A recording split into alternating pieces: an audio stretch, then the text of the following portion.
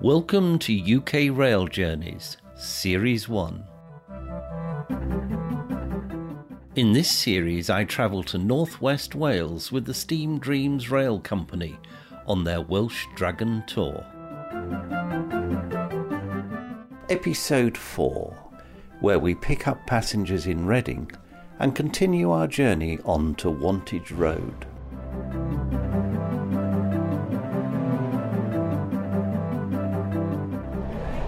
We pass through the Sonning Cutting. The GWR originally planned a route around the north of Sonning Hill past the village. There were local objections, so the railway bypassed the village in a cutting over a mile long and up to 60 feet deep, resulting in a more direct route between Twyford and Reading. The cutting was hand dug.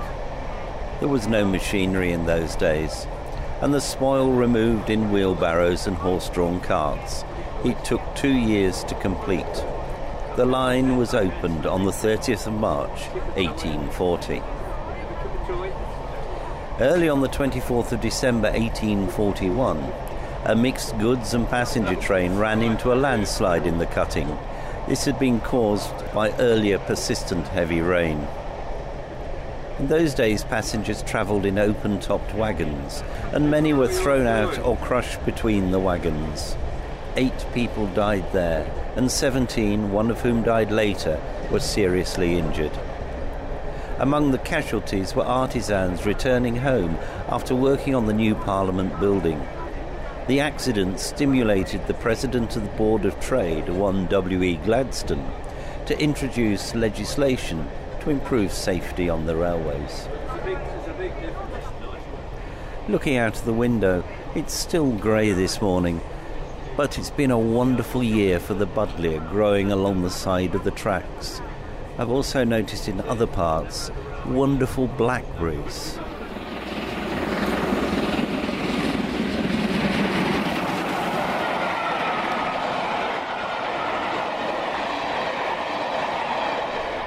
After passing over the River Kennet, we approach Reading Station. We see the tracks shared by the South Western Railway's Waterloo to Reading route and the Great Western Railway's North Downs route to Gatwick Airport. Both these services terminate at Reading. We come to a halt outside Reading Station. In total, we spend 5 minutes before our platform becomes available. Reading, 36 miles from Paddington, is our first official stop. We're picking up passengers here. Hopefully the passengers are ready, as we only have a few minutes for the stop. The passengers have now boarded and we're ready to leave Reading Station. But we have to wait for the signal to change from red to green. The station is a major transport hub sited on the northern edge of the town. It's the 9th busiest station and the 2nd busiest interchange station outside of London, with over 3.8 million passengers changing trains at the station each year. The station is run by Network Rail and is used by 4 train operating companies: Great Western Railway, Cross Country, TfL Rail and South Western Railway. Destinations include Bournemouth, Bristol, Cardiff, Gatwick Airport, Manchester, Newcastle, Oxford, Penzance, Plymouth, Southampton, Swansea and Taunton. In addition, of course, to Paddington and Waterloo in London. And today, for our train, Shrewsbury. The first Reading station was opened on the 30th of March 1840 as the temporary western terminus of the Great Western Railway. The time taken to travel from London to Reading was reduced to 1 hour and 5 minutes, less than a quarter of the time taken by the fastest stagecoach. That's about the same time as we've taken. That's progress. However, today's fast trains do the journey in half that time. The line reached Bristol, its intended terminus, in 1841. In 1844, the Great Western Hotel opened, one of the oldest surviving railway hotels in the world. Further routes opened from the station, with the line from Reading to Newbury and Hungerford in 1847 and to Basingstoke in 1848. Between 1865 and 1867, a station building, constructed of buff bricks from Coalbrookdale with Bath stone dressings, a tower and a clock, was built.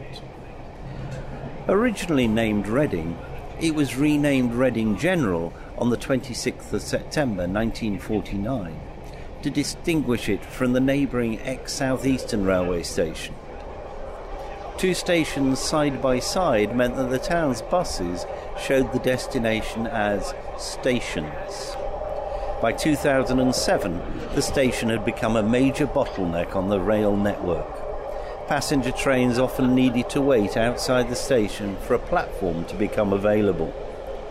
This was caused by the limited number of through platforms, flat junctions immediately east and west of the station, and the need for north-south trains to reverse direction in the station. So changes were made. 5 new platforms, a flyover to the west of the station to allow fast trains to cross over the lines to Reading West, and a section of track beneath the flyover to provide a connection between Reading West and the relief lines. These improvements have allowed for at least 4 extra trains in each direction every hour. The cost of the project was £897 million and was completed a year earlier than expected, and the rebuilt station was reopened by Queen Elizabeth II on the 17th of July 2014. There have been a number of incidents at the station over the years, the first in March 1840. This was before the station was even completed and was the result of extreme weather. 24-year-old Henry West, working on the station roof, when a freak gust, described at the time as a tornado, lifted a section of the roof, carrying it and West around 200 feet. Sadly, West was killed, and there is a brass plaque on the wall of the main station building commemorating the event. Years later, T.E. Lawrence of Arabia, lost the 250,000-word first draft of his 7 Pillars of Wisdom at the station when he left his briefcase whilst changing trains in 1919. Working from memory, as he destroyed his notes after the completion of the first draft, he completed a 400,000-word second draft in 3 months.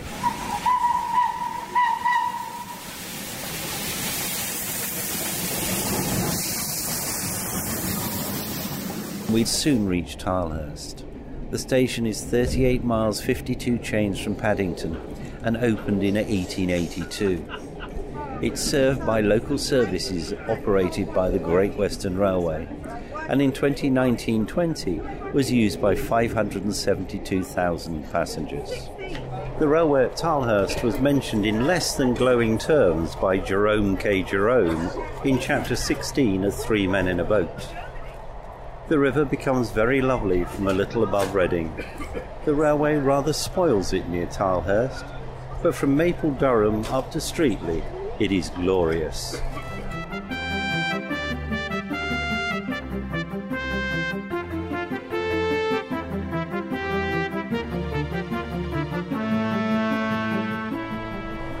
Another 3 miles brings us to Pangbourne Railway Station, opened on the 1st of June 1840. Along with this section of the line. The station is used by GWR local services between Paddington and Didcot. In 2019-20, the station was used by 482,000 passengers.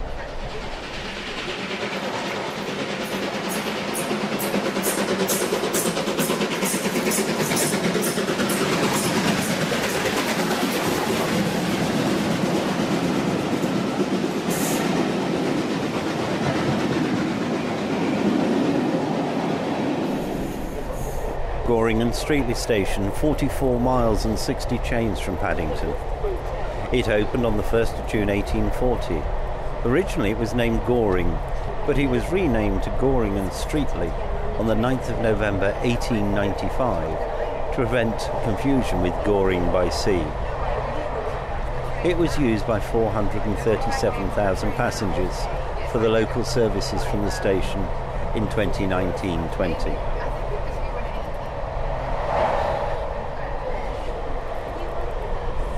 soon we're crossing the Thames on the Molesford Railway Bridge, known locally as Four Arches. This is a pair of parallel bridges carrying the Great Western Main Line. The first of the two bridges, designed by Isambard Kingdom Brunel, was built between 1838 and 1840. It was built to carry a pair of broad gauge tracks across the Thames and consists of four low semi-elliptical arches at a skewed angle of 60 degrees. During the 1890s, a second bridge was built immediately parallel to the original structure, allowing a four-track configuration. The bridge is listed as a Grade 2 structure. As we travel towards Chelsea, we pass the site of the old Molesford station. Opened on the 1st of June 1840 as Wallingford Road, it was renamed as Molesford on the 2nd of July 1866 and closed on the 29th of February 1892.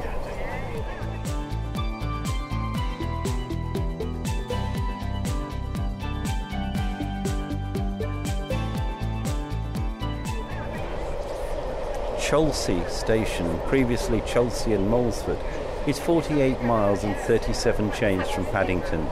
It's served by local services to Didcot, Oxford, Reading and London. It opened on the 29th of February 1892, the date that Molesford closed.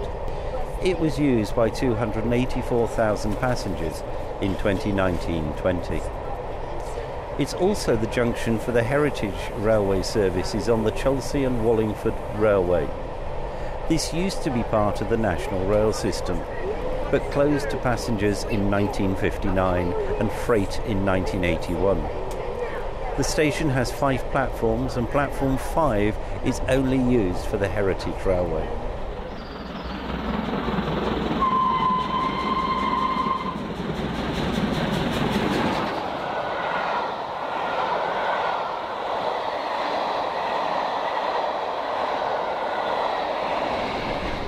Didcot Parkway is our next station.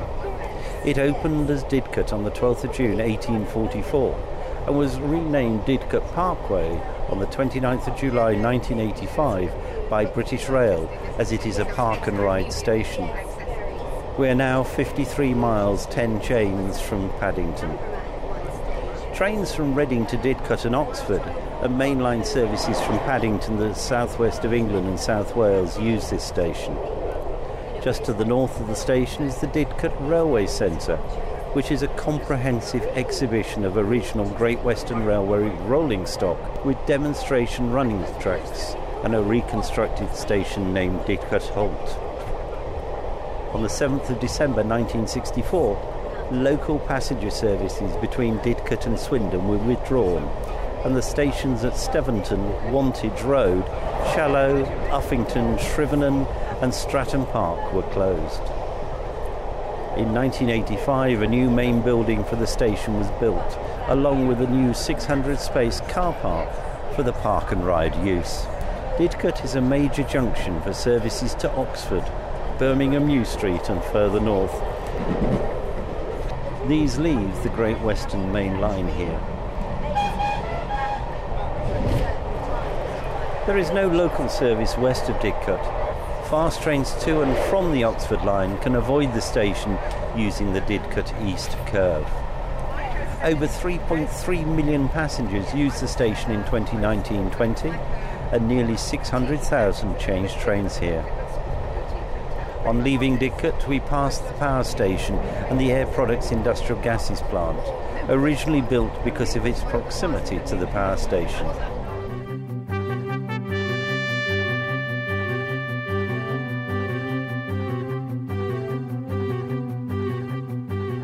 Our journey now takes us past a number of closed railway stations.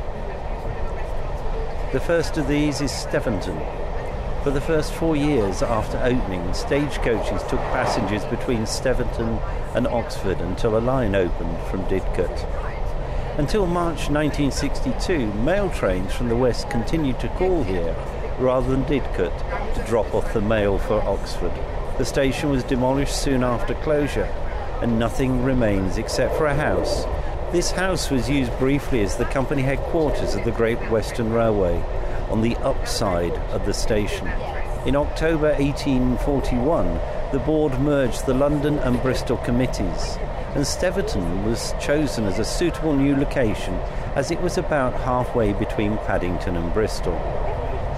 Weekly board meetings were held at Steventon from the 21st of July 1842 until the 5th of January 1853, when the permanent headquarters was established at Paddington. In 1966, a Brunel-designed building at Steventon Station, described as an imposing stone-built residence comprising 3 reception, 4 bedrooms, etc., was placed on sale, and offers in the region of £4,750 were invited.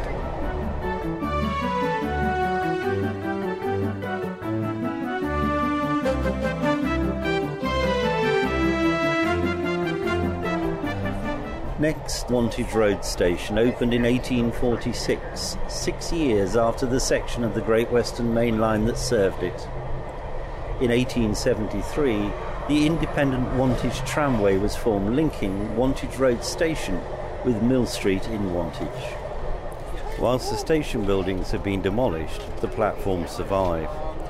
In 2009, the Association of Train Operating Companies report, called Connecting Communities, suggested that Wantage Road Station would be a viable station to reopen during any expansion of the rail network. This podcast has been produced by the Mr. T Podcast Studio. I thank the passengers and the teams from Steam Dreams and West Coast Railways for making this podcast possible. Join me in a couple of weeks for the next episode. And thank you very much for listening.